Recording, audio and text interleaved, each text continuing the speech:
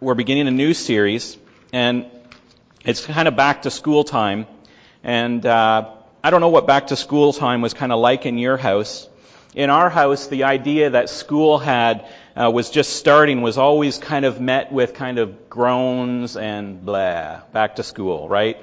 Isaac is more of a hands-on, kind of roam in the woods, kind of a free spirit, lateral thinker. If you know Isaac, you know what I'm talking about. And so school for him has always been a chore. It's something necessary, but something that he disliked. And maybe in your house it's different. Maybe back to school time you get cheers. Maybe you get, yay, school. And everybody's happy to go back. And the idea for school for your kids is maybe something that fills them with joy. And they love going back to school. I'm not sure how it is in your house.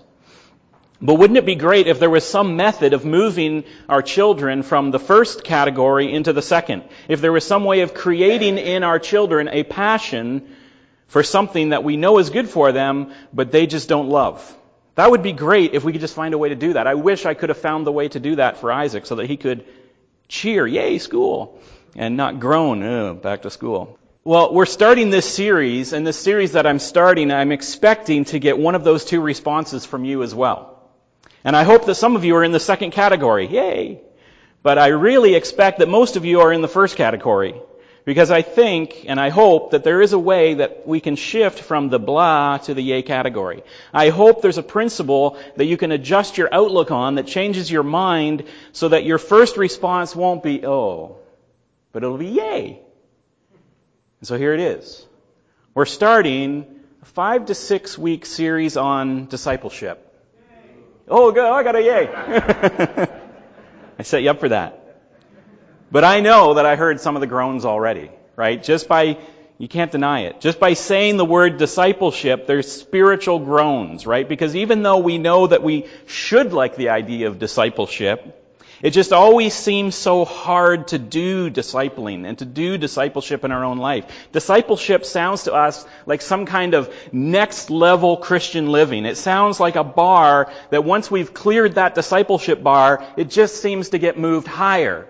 Right? You get through grade 7 and you think, I've learned everything there is to know. Why would I need to go back for grade 8 and then 9 and 10 and on, right?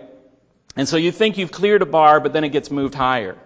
It sounds like discipleship, we think in our spiritual life, it sounds like this endless race that we can run this race of discipleship for a while. We start a program, we're doing well, we run the race of discipleship, but eventually we just have to slow down and walk again out of exhaustion.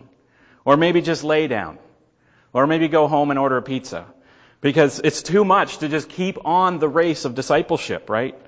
And this is a common problem with discipleship. It just seems so hard to maintain. And so when I was considering this series over the summer, as you can imagine, I was thinking about this idea of discipleship, and I looked at a bunch of discipleship plans.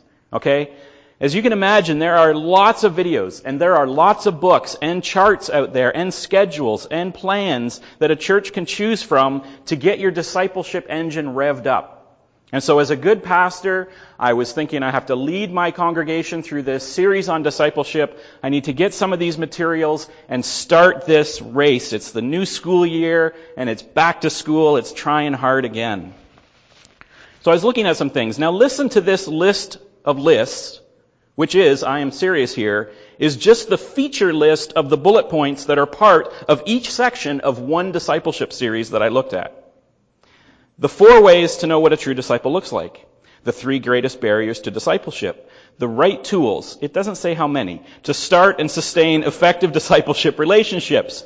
The real heart of effective disciple making. A deep dive, serious, into 7 habits of highly effective disciple makers. The 8 non-negotiable components of effective disciple making. 14 practical tips for effective disciple making. 7 key insights that will give you the tools and motivation to keep disciple making central in your life. 9 hidden barriers to effective disciple making and what to do about them. A 3-part series that uncovers what true discipleship looks like. The 3 simple patterns and practices that effective disciple makers use every day. The tips, again, doesn't tell us how many, that our effective disciple makers use to share their faith in culturally relevant ways. The 3 things you absolutely must balance to be an effective disciple maker. 8 habits of highly effective disciple making communities. 6 marks of transformed disciple. And top 7 things that will help you endure. They just had to use the word endure there in effective disciple making and more. Okay, I'm serious. That was one course. That was one study on disciple making.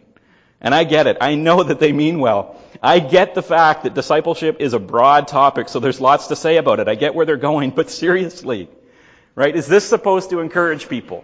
What sadist reads that list and says, sign me up? Right? That's what I want to do for the next 12 weeks of my life, or the rest of my life.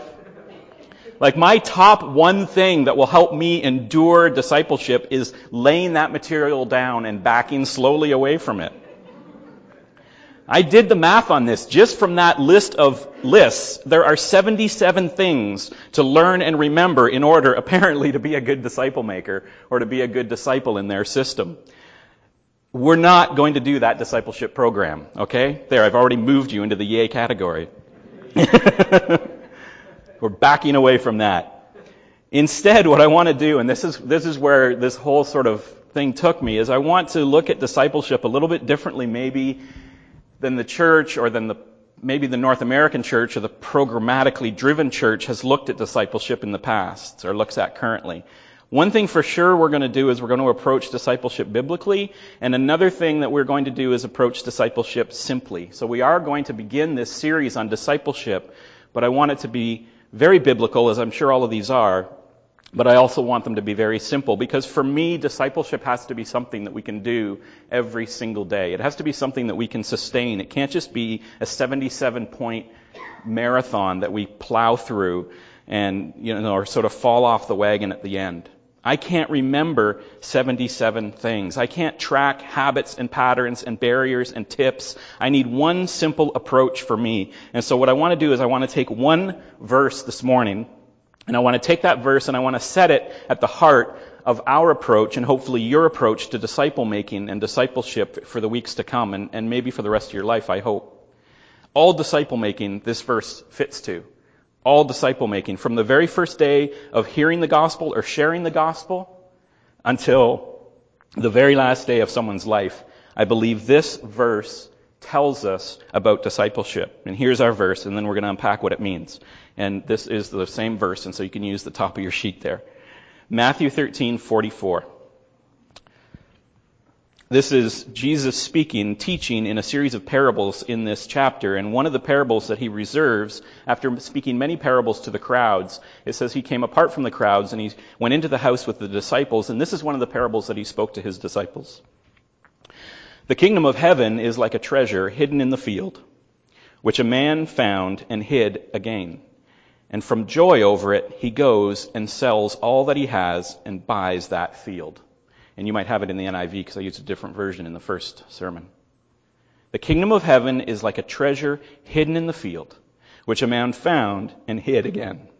And from joy over it, he goes and sells all that he has and buys that field. That's our verse for discipleship. Now, first of all, we have to understand that parables, as Jesus spoke them, are like metaphors. They're meant to convey one clear idea. They are not intended to be right or true or to teach you a whole bunch of different things in a whole bunch of different ways. When the Bible, for instance, says that we are like God's sheep, when the Bible says that as a metaphor or uses it as a parable, it doesn't mean that God intends to shear us and make Hudson Bay blankets out of us, okay? It doesn't mean that he intends to eat us with mint jelly. You can take the metaphor of sheep too far, and you can do that with parables too. So you have to understand that when Jesus is teaching in a parable, it is not appropriate to pick it apart or belabor the parable's meaning too much. And so when you first read this, there's no reason here for us to get into debating the ethics of the man's business practices, where he is secretly hiding a treasure that he found and not telling the owner about it and then going off and buying the property that's full of hidden gold, okay? Jesus is not giving us a parable on real estate ethics, okay? So just don't let that distract you.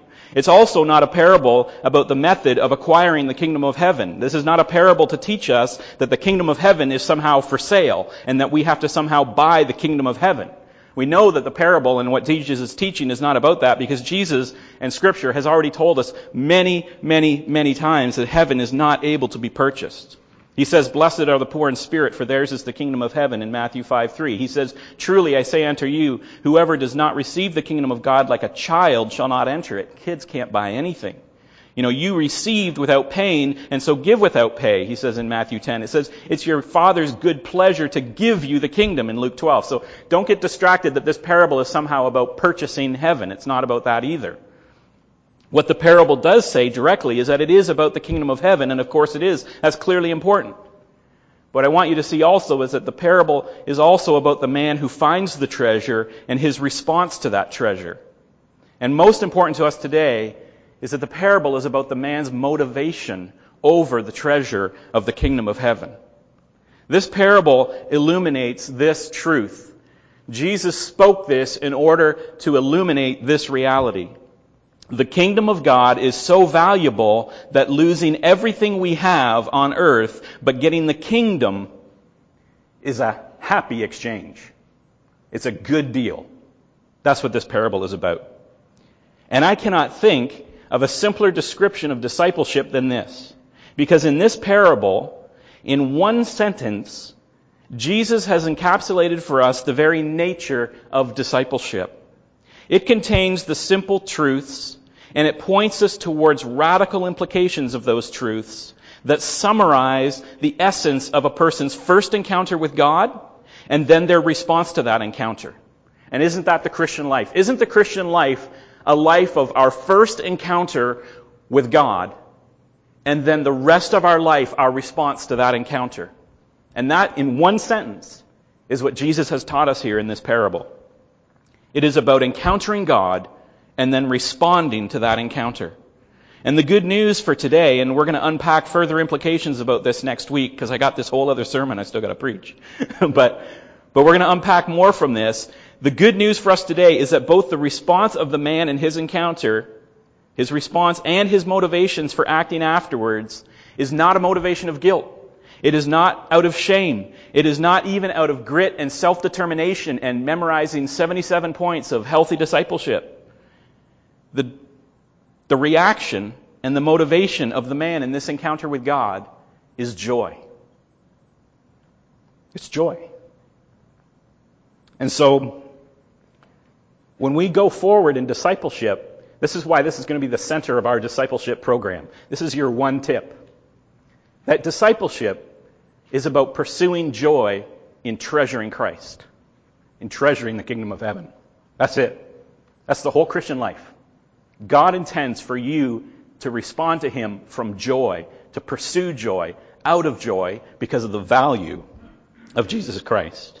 And so those two words in this parable hold out hope for us in our discipleship plan. They hold out hope for me, because I couldn't do that. I couldn't do 77 things. I could not keep all that stuff on the chart in front of my wall or on my bedroom wall or something, so that I woke up, I would see all these different things and do all that discipleship stuff. But this I can do. Jesus can give me one sentence that just says the kingdom of heaven is so valuable that losing everything you had on earth, you would do joyfully in order to exchange for the kingdom of heaven. And so the man, we are told in this parable, found a treasure in a field, and he hid it again, and then from joy, or in his joy over the treasure, the man is able to sell everything that he owns, and he's able to leave his old things and exchange them for the kingdom and live in a new place, all in a state of joy. So why is he able to do that? Well, the first thing is the nature of the treasure. Now, I think it's about this time of year that the big charity hospital sweepstakes are starting. I don't know if you get them. In Guelph, we used to get these big color pamphlets in the mail all the time. I don't get them up here, thankfully, because I never did them, but I'm not a bad person. I never supported those, the Princess Margaret Children's Hospital or something like that. That's the one I always remember. And the cover of these brochures, they always have like a big pile of money, and there's like a Ferrari, and there's like a big Weber grill, that you can win, and there's cash for life, and all of those different things, and there's these pictures on the brochure, and there's jewelry, and all of that stuff, and I think sometimes I've actually literally seen a treasure chest with gold and jewels heaped up in it on the cover. But the whole point of those sweepstakes brochures are to entice you by the sheer size of the winnings. Right? You look at that front cover and you flip through all the stuff you can win if you just send in your $100, and you think that you can just get all of that stuff, and it fills your head with this glorious idea of the possibility of hitting the jackpot and winning the millions of dollars that the grand prize is in that sweepstakes. And that's pretty cool, because our flesh really responds to that. of winning the huge multi-million-dollar prize, right? We get thrills just thinking about that, and we get goosebumps. Think of what you could do with it. You could pay off your debt. You could pay off your parents' debt, as children should do, if they have the opportunity to. Or if you're parents, you could pay off your children's debt, which as parents, you should never pay off your children's debt. Okay, that's a different sermon, but it's true. Children, pay off your parents' debt. Parents, do not pay off your children's debt. But you could help them get through school, or you could pay for better medical care for your families, or you could start a trust that pays for medical work in developing countries. With a prize, with wealth, with treasure like that, there's so many things that you could do that would fill you with joy and fill others with joy. In this parable, in fact, the whole Scripture tells us that that prize, that Princess Margaret sweepstakes, $1 million for life, or $1 million every year for life, all of that stuff is garbage. All of the joy that our flesh reacts with, of thinking of having all that money and doing all that good, this parable says that's garbage. The treasure buried in this field is not cheap gold and stupid diamonds. The treasure the man finds in the field is the very kingdom of heaven. And he discovers eternal life. He discovers a relationship with the creator of this universe. Or think of it this way. If we were to imagine that the distance between the earth and the sun was the thickness of a piece of paper, then that means the width of our galaxy would be a stack of paper over 300 miles tall. And this galaxy is just one of millions of galaxies separated by distances that are themselves on a scale tens of thousands of times greater than the distances inside our galaxies. And Jesus created all of that universe. And for all of that universe, it was created for Him. Colossians 1:16 says, "For by Him all things were created, both in the heavens and on the earth, the visible and invisible, whether thrones or dominions or rulers or authorities, all things have been created through Him and for Him." And this man who's walking through this field, he finds in the field the means by which he can acquire for himself the kingdom of God, the kingdom of this creator of the universe. And so that's got to be something really good. And so the Princess Margaret sweepstakes, or the Lotto 649, or the Power Max, or whatever it is that gives us goosebumps, and we think how much joy would be in our life if we had all those millions of dollars. This man finds in this field the kingdom of heaven. And the scale of our sense of value has to just completely change and obliterate. Is worth far more than however many millions you can accumulate on this earth. It is the way, the treasure in the field is the way to inherit the kingdom of God. It's the way to reclaim a relationship with God, to find our way back to God. And the treasure, the finding our way back to God, we know who that is. It's Jesus. This treasure is Jesus Christ, who's come to die for our sins, to reconcile us with God, to bring us back into fellowship with God, and to eventually inherit eternal life. Jesus says in John 14:6, "I am the way, the truth, and the life. Nobody comes to the Father except through me." And this is what the man has found, okay? Understand this parable. This is what this man has found. Nothing is more valuable, and nothing contains more joy, way more joy, than you'll get in the Princess Margaret sweepstakes. The nature of this treasure is pure joy. It's God's kingdom. It's a kingdom of joy. And God has talked about this all through His Word. In 1 Chronicles 16:31 says, "Let the heavens be glad, let the earth rejoice, and let them say among the nations, the Lord reigns." The joy in the sovereignty of the reign of King God. Or in Psalm 37:4 it says, "Delight yourself in the Lord, and He will give you the desires of your heart." And from just 2 weeks ago, the final verse that we looked at in Psalm 16, and that was deliberate because we looked at Psalm 16, which was the qualities or the character of a man who continues to pursue after God, King David. And what does King David finish that psalm with after listing all the things about himself that sort of marked him as a disciple, as a follower of God? He said in the last verse, "You make known to me the path of life. In your presence there is fullness of joy. At your right hand are pleasures forevermore." This is the treasure that the man has found. Hidden in this field, the kingdom of God, presence with God in heaven for eternity. That's the value of what he found, Jesus said.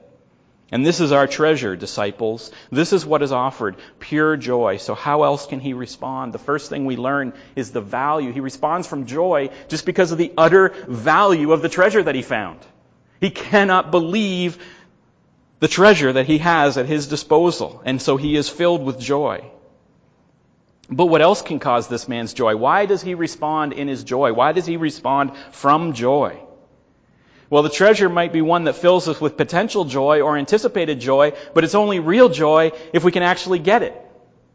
Right? The man responds with joy because he knows what an amazing deal this find is. He has discovered something incredible. He has discovered this amazing wealth, this amazing thing, and he's giddy with happiness because he knows that he can afford it. All he has to do is go and sell everything that he has, and he can have this treasure. And so he's filled with joy. He's saying, I've got enough for this. Right? Have you ever made one of those amazing sort of garage sale or thrift store finds? Right? Where you walked away knowing that you just stole the best deal? Right? That was what the whole premise of the Antique Roadshow was, right? Do you remember watching the Antique Roadshow? That was the whole premise of the show, was to see what guy got a Rembrandt for like $30 at a garage sale. Right? To figure out how much of a steal these people made. And the joy that we have in something is comparable to what we are able to get it for versus what it is actually worth. And this is sort of like that, but a little bit different too. The joy of this treasure is not that it's a treasure that you happen to get for $20. But the joy is that the price is within reach and it is worth much, much, much more than whatever you have to pay.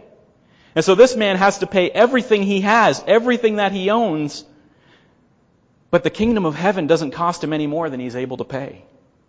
And so he's filled with joy because he has found this treasure and he's able to pay for it. And it's interesting in this parable about treasure and value, where treasure and value and worth is of such importance to the parable, Jesus never says if the man is rich or poor, or whether he's middle class. He's just a man.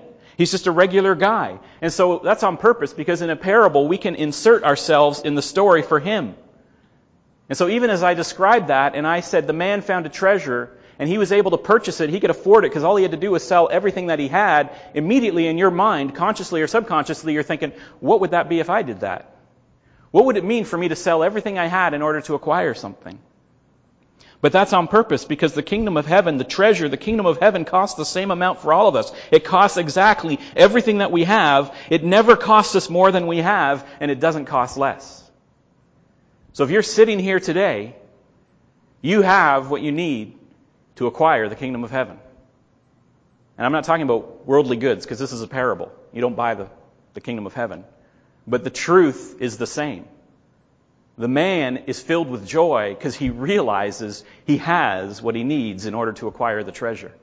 And as disciples and potential disciples of Jesus, the joy for us is that you must realize what Jesus is teaching here is that you are the man and you have what it takes to acquire the treasure of the kingdom of heaven. You don't have any less or any more than exactly what you need to acquire it.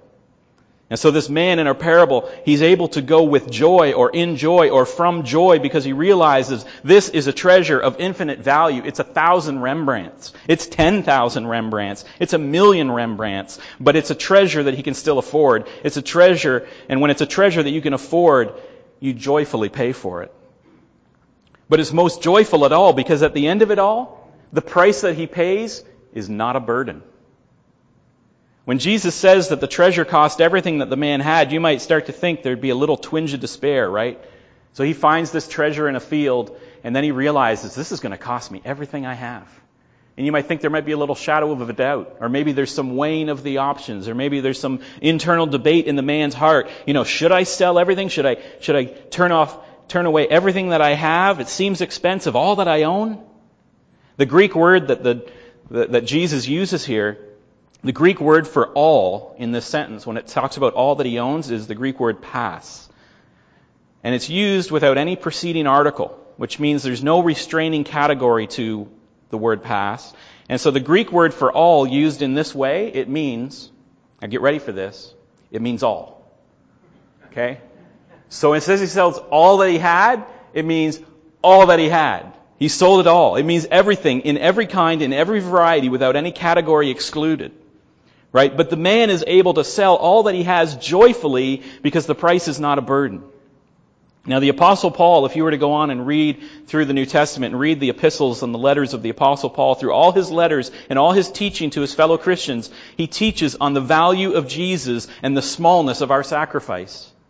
But it's in Philippians 3 that I think Paul personalizes this parable for himself in the most direct way. And you may remember that in Philippians chapter 3, he spends several verses describing the great status that the Apostle Paul had as a person in Israel. He talked about the tribe that he came from. He talked about his heritage. He talked about his education. He talked about his righteousness. He talked about his service at the temple. He talked about his reputation among the leaders of the Pharisees and the scribes. All of that stuff, but he finishes off that paragraph as he's describing all of his value as a Pharisee, as an Israelite, as a Jew, and he says, "But whatever gain I had, I counted it as loss for the sake of Christ. Indeed, I count everything as lost because of the surpassing worth of knowing Christ Jesus my Lord. For His sake I have suffered the loss of all things and count them as rubbish in order that I might gain Christ."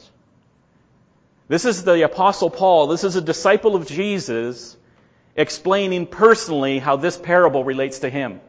He says, I get it. Christ is the treasure. And everything that I had is garbage in payment for receiving Christ. I would gladly go with joy and sell everything I have in my life in order to receive Christ in the kingdom of God. Paul lives this as a disciple of Jesus Christ. This is the heart of discipleship. This parable spells out for us exactly what it means to be a disciple. So no matter what the man's perceived wealth was, it doesn't matter what he had to give up in exchange for the kingdom for knowing Jesus. It says he could do so from joy because it wasn't a burden. It wasn't suffering of any kind to pay it. No matter if this man was rich or poor, or you can imagine whoever he was, that in selling all that he had, there must have been some pretty special things. Right? You can think of all your possessions. You can think of all the things that you have in your life, not just possessions, but relationships or affections or whatever. There are things that were precious to him. There were things that were meaningful to him. There were things that he cherished. And as great as that treasure was to him, we can't let the price of it land too lightly on us either. That he was willing to pay all of that. The price that he had to pay was everything that the man had, and yet this man was willing to sell it all with joy. And not joy later on. It's not like he went away grumpy and grudgingly and sold everything, and then later on the joy accumulated. He immediately realized the value of the kingdom of God, and he was immediately able with joy to sell and give up all that he had in exchange for the kingdom, or for that treasure. It's not sacrifice. It's not a burden to give it up. And so it's a joyful exchange because you're not really giving up anything when you give up the things of this world for the kingdom of heaven. And later on in Matthew 19, Jesus is teaching again about holding lightly to the wealth of this world, and the Apostle Peter finally can't stand it anymore as Jesus is doing all this teaching of parables in Matthew 19 and talking about what we give up and what we sacrifice to be disciples and how the things of this world, can be eaten by moth and rust, and the things in heaven last forever. And Peter finally can't stand it anymore, and he interrupts Jesus as he's teaching, and he says, "Look, Jesus," in Matthew 19, he says, "Look, Jesus, we disciples, we've left everything to follow you. What do we get?" And Peter's like, we gave it all up. What do we get? And Jesus, I can imagine, just smiled at him. And he says, "You're going to sit by me on thrones. And whatever you have given up in this life, you're going to return to you 100-fold. And on top of that, eternal life." Right? In other words, Jesus turns to Peter and says, "Come on, Peter. Cry me a river." Right? Don't talk to me about how much you have given up. You are not getting the short end of this deal, Peter. You gave up fish nets and a leaky boat. I am going to bear the punishment of your sin in my spirit and die on a cross so that you can rule with me in heaven for eternity. What is it that you gave up, Peter? And this is the story of this parable. This is what Jesus is teaching in one sentence. And because of those two words, from joy, in his joy, the man could go and sell everything. It's a joyful exchange. And there's lots of other implications of this parable, and we're going to unpack those implications in the weeks to come. But the one thing that has to be clear that Jesus is telling us is that discipleship, putting everything that we have that is precious, everything that we have that is meaningful to us, everything that we have affection for, we take that and we are willing to exchange it for our affection and our love and our treasuring of Jesus Christ and the kingdom of God. And it's a joyful exchange. And so my message this morning is that discipleship is about one thing. It's about cultivating and nurturing a treasuring of Jesus Christ. It's about increasing in our mind and in our hearts and in our life an appreciation of the value of the kingdom of God, all of God's wisdom, all of God's love, all of God's grace, all of God's mercy, everything that Jesus has done for us. That is to be treasured and cherished and adored and have an affection for that supersedes our affection for everything else in our life. We can say like this man, we would gladly enjoy, give up everything else in our life in order to acquire that treasure that is Jesus Christ. That's discipleship. And the good news is, it's not a grind. It's not done out of a motivation of guilt. It's not done out of shame. It's not done because, we think we have to, or it's some kind of burden. And it's not done because God charges so much to follow Him and it costs so much. It's done because it's joyful. And if it's not joyful, then you're not doing discipleship right. Because God desires our joy in Him, and discipleship, to lose everything but to gain the kingdom, is a joyful exchange. It's a happy trade-off. And so that's going to be the root of our discipleship. Whatever we learn, whatever we do together as a family going forward, it's going to be based on this one verse. You can stick this on your fridge. This is discipleship for the rest of your life. Treasure Christ above every other treasure. And anything that you have to pay in the cost of discipleship, you will pay with joy because of how valuable Christ is. Let's pray. Father God, I thank you for this parable. I'm astounded. I'm overwhelmed that one sentence from your Son can teach so much.